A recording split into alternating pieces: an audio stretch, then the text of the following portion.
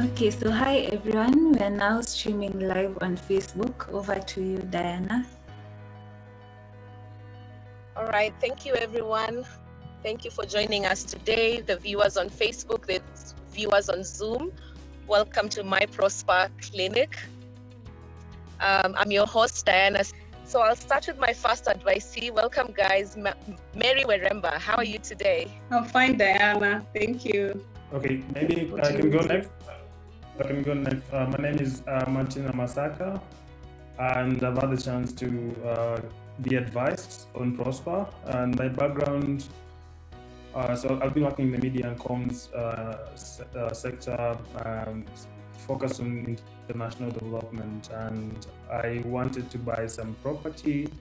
And I was figuring out how best I can be able to negotiate on the properties. That's the reason why I consulted Prosper, and I had a chance to get an advisor, and that really worked out for me. So over to you. Thanks, Martin. Thanks for that introduction. Gillian Detti, karibu sana. Please introduce yourself to the audience. Thank you very much. My name is Gillian Detti. I am a marketer by profession. I also am proficient in communication and business management, mobile money management, and that kind of thing. As you can hear, those are very diverse things, which is why I took a course with Prosper on career development, because I'm quite multifaceted and I've been all over the place. So I just wanted to find what my true north or center would be. I love the fact that you said you have a diverse background, and I think I'll take my first question with you actually. What's your take on Prosper's premise on being mentored on industry leaders?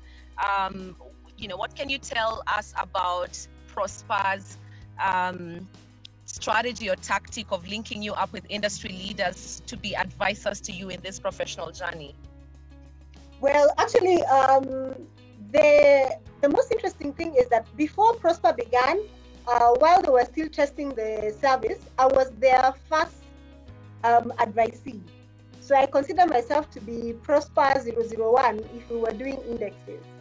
And through the time, I had an opportunity to meet with 6 advisors, talking about my social health, my social life, my physical life, family life, career, and also purpose.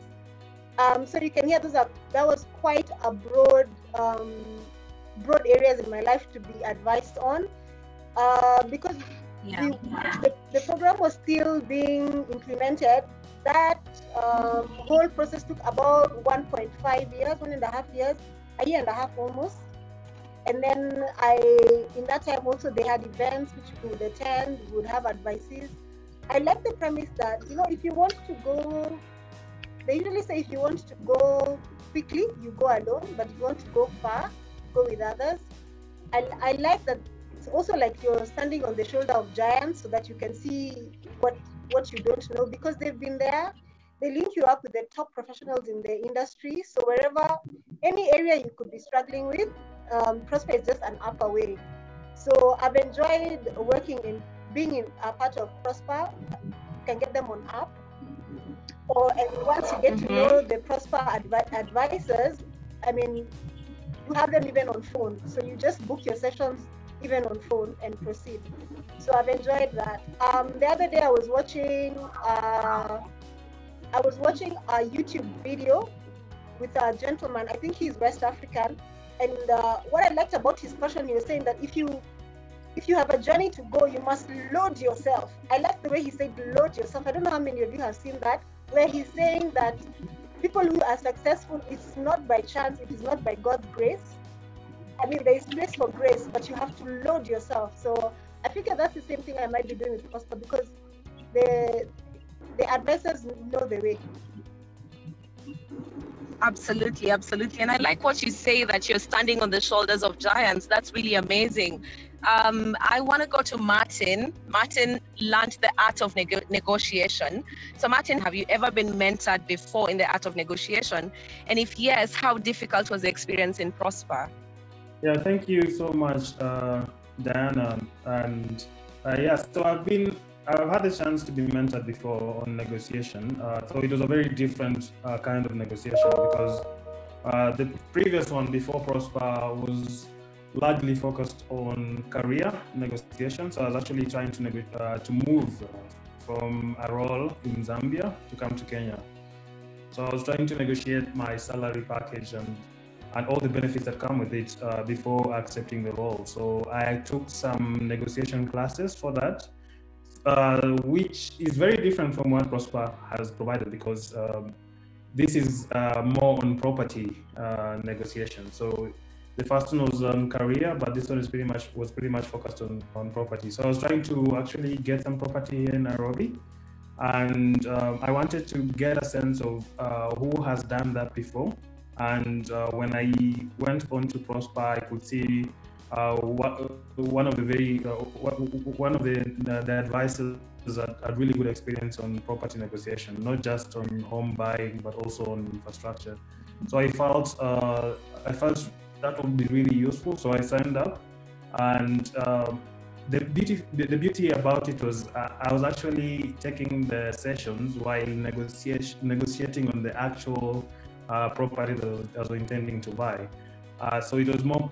Wow. Yeah, it was more practical for me. I was considering to buy a home in Runda.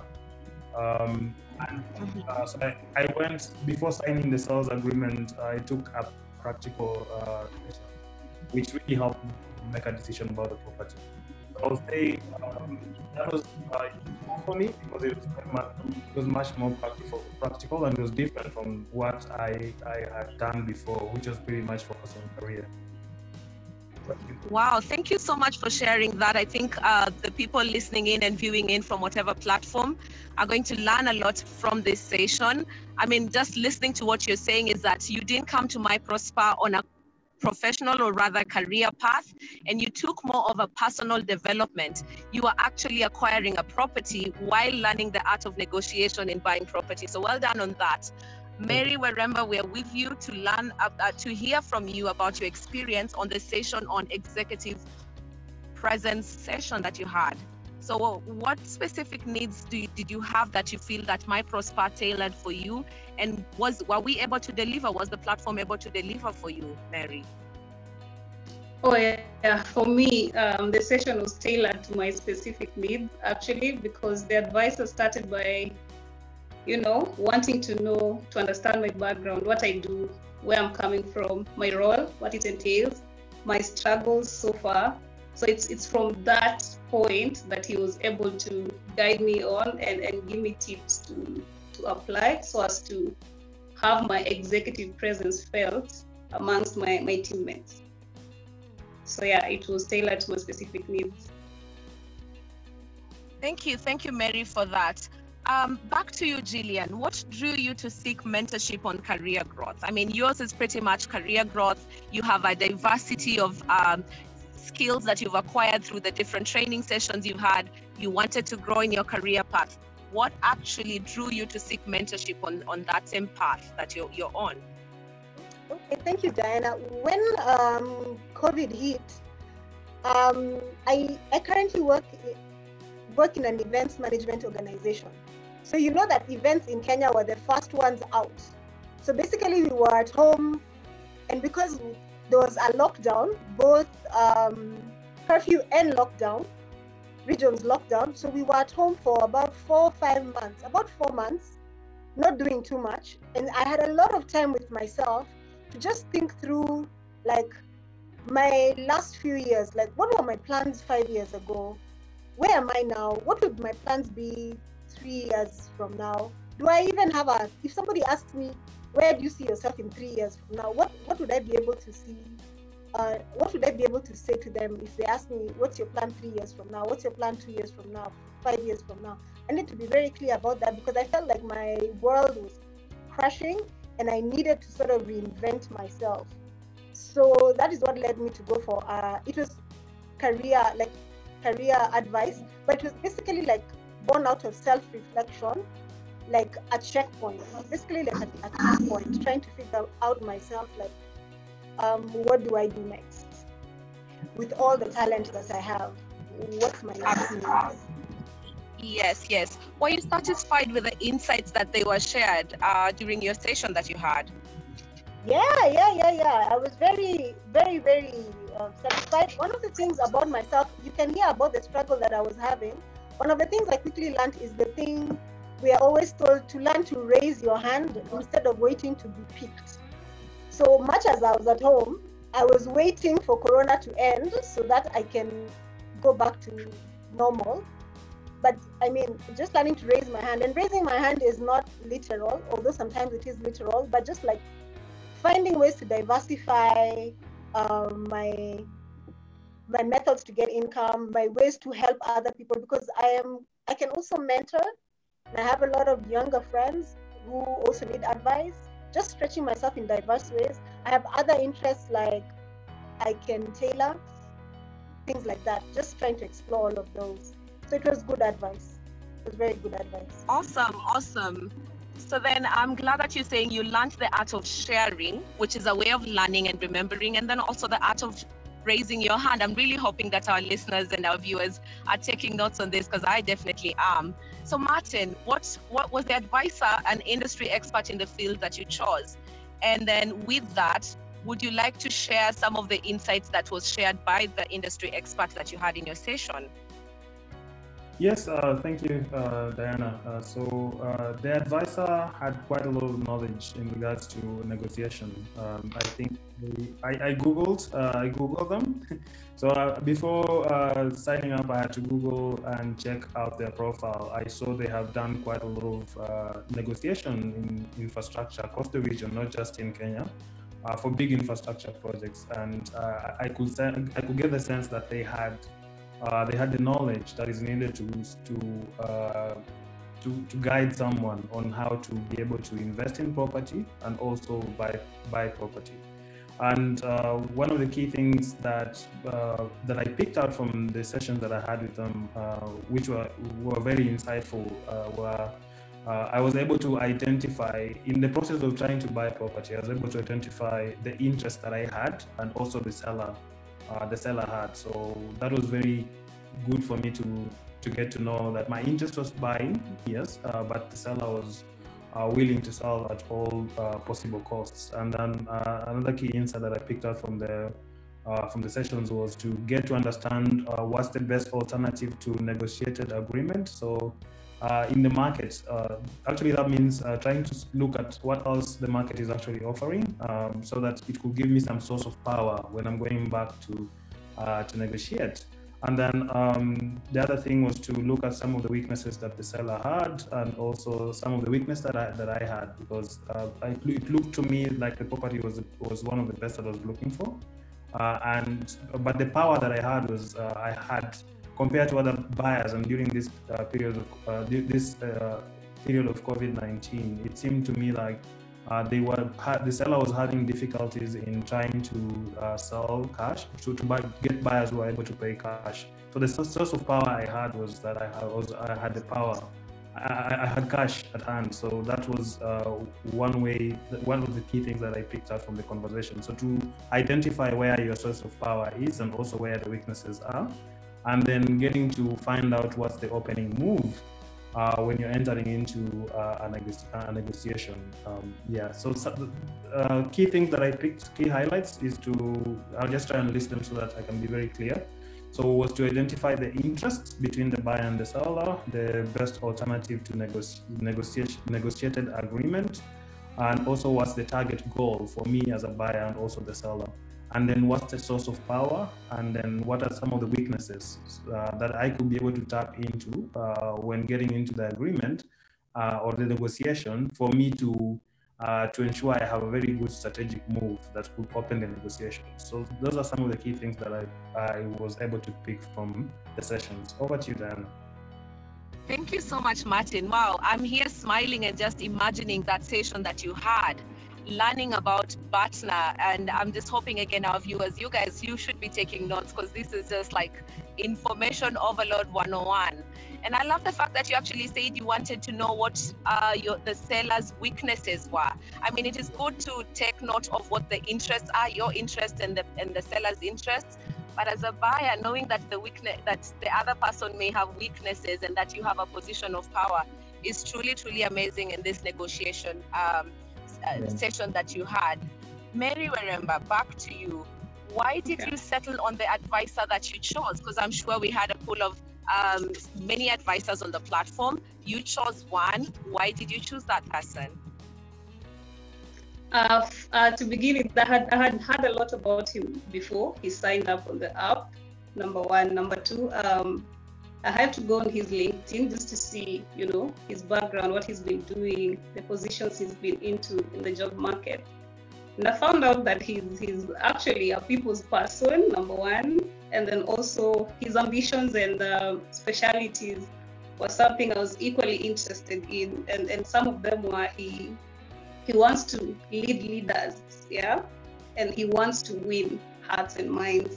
So I thought, okay, in my position, I would like to be a good leader, I would like to also lead leaders at some point in my life, or rather in my career path. So what was the best approach? So I thought, okay, if I reach out to him, he's been there, he can give me first-hand experience and also more tips on how best to go about it. So that's why I settled on him. Wow, that's really good. Is there any other, let's say, non-professional quality that, let's say, drew you to that person? And where did you get that information? Martin told us that he actually Googled the person that he chose on the platform. So how, where did you get more information about this person to lead you to that selection? Okay. He happened to have mentored one of my relatives who is actually a person I really look up to. So I thought, okay, if he mentored her, why not me? And also just before the session, I happened to be in a forum that he was part of the speakers, and I listened to him, and I thought he's someone I could easily connect with. He's someone I could easily have a discussion, open up to, and get tips. Yeah. Thank you so much for that. Jillian, on the career growth, do you feel like you're ready to be also somebody who can advise other people, or do you feel like you need to do more lessons or more sessions with different advisors for you to get to that level where you can actually step up and say, I am ready to advise other people. I feel like I have learned so much, and this is how my package is going to look like? Thank you for that question. Interestingly, 2 days ago, I was on a session by Jane Mukami where she was doing a digital accelerator course. And in the digital accelerator course, she was saying that she realized when she started training, she didn't need to be 100 steps ahead. She just needed to be like 2 or 3 steps ahead of the people who she was mentoring. And that really struck me as interesting, because sometimes you feel like you have to know everything inside, outside, so deeply. But I figure that it's always good to start, because if you wait, you have so much theory, you've never practiced it, you've never told anybody, sitting with all this information that you have. I feel like I could do both, because learning is a continuous journey. I could always continue to learn, but I could always start disseminating some of the lessons that I have, both the practical experience and just general counsel and wisdom. So I feel like I could start mentoring. Yes. Oh, that's really great. I'm glad that you're saying that. And just like in light of the COVID-19 situation, like what are some of the, like you mentioned it earlier when we started the session, that this is the period where you saw an opportunity to have a career growth. You saw an opportunity to better yourself, diversify your skill set. So is there any other thing during this period that you have learned that, say, for example, how do you put your thoughts to action, what you have just learned and what you're saying, I don't really need to know so much, but I'm ready to go out with the little I know and share with other people so that they can also better themselves career-wise. In this period, I'm sure there's something, probably we're using one of those platforms where you can be able to disseminate this information. What comes to your mind on how you can actually actualize that? Because at the end of the day, My Prosper app doesn't stop with us giving you advice. It's for us to know that you're ready to go to the world and put your advice into action. Right. Yes, sure enough, I've been exploring my digital marketing skills. I'm a traditional marketer, but you can imagine in these unprecedented times, you need to remodel yourself. So one of the things that I picked out of the career development course that I did with actually Topi, who is the founder of Prosper, was just to go back and think of my career. Actually, her thing was, imagine yourself that you've climbed a mountain and now you're at the top of the mountain. Now go back and write how you got to that top of the mountain. So some of the things I hadn't explored that I have in my background is digital marketing. And about 2 years ago, I went to the Africa Digital Media Institute, ADMI, and I did certification in digital marketing, which I had not practiced. Awesome. I'm really glad that you went straight for it. And it's the digital platforms, the digital element of now the new world where we are connected digitally, and definitely you can create a platform and better leverage it using data analytics. And truly there's nothing new under the sun. So just learning what opportunities are there is very, very important. I'm going to go back to you, Mary. The way Martin has given us some sort of like a crash review of what the art of negotiation looks like, would you give us a crash review of what that executive presentation looks like, please? Okay, from the session I had, it leaves you reflecting on your leadership abilities, yeah? Whatever you're talked to about, the tips you're given, you just find yourself trying to answer a few questions about, how you're doing so far in your position. Questions like, are you visionary? Are you helpful? Are you trustworthy? Understanding? Do you understand your workplace politics? Which are very, very important things that you need to do, or rather you need to know and know how to handle them for you to be recognized in your workplace, for your presence to be recognized executively, I would say. That's really amazing. Yeah, you have to leave a mark and take note of what your, the memory that you leave in people's minds about yourself. That's really, really important. Martin, back to you now. Negotiation sounds easy when you give the science behind it and the method behind it, or actually the art behind it. How then do you possibly deal with a difficult person when it comes to negotiation? It's not always easy. You will know what their interests are. You will know what their weaknesses are. You will know what your power is. You will know what what price you have set for yourself. But you're just dealing with a difficult person. How do you then negotiate with a difficult person?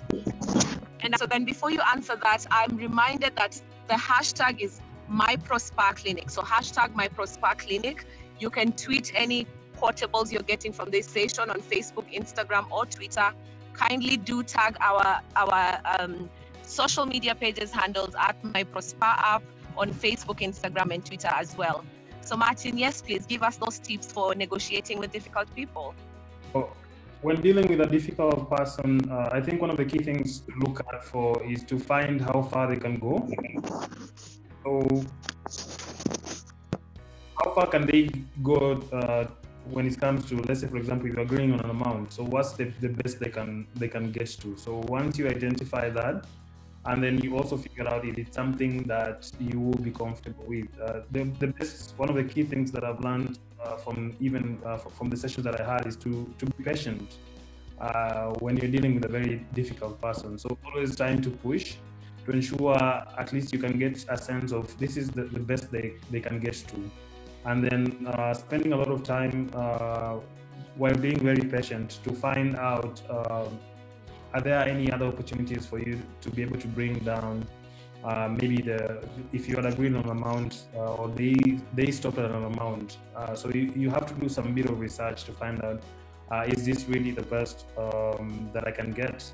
Or will I have any other source of power for me to be able to get back to the person so that we can get to a mutual agreement? So the best strategy that I felt what works best from the sessions that I had is to try and get them to tell you what's the best they can get to, and then spending some time to go back and assess whether it's the best offer you can actually have in the market. So sometimes it pays to go back and say, also, this is the best I can actually offer. So we need to meet somewhere in the middle if we are both interested in closing this deal. So to some people, it might work well if you push back by saying, okay, this is also the best I can offer. So maybe it might help if we met somewhere in the middle.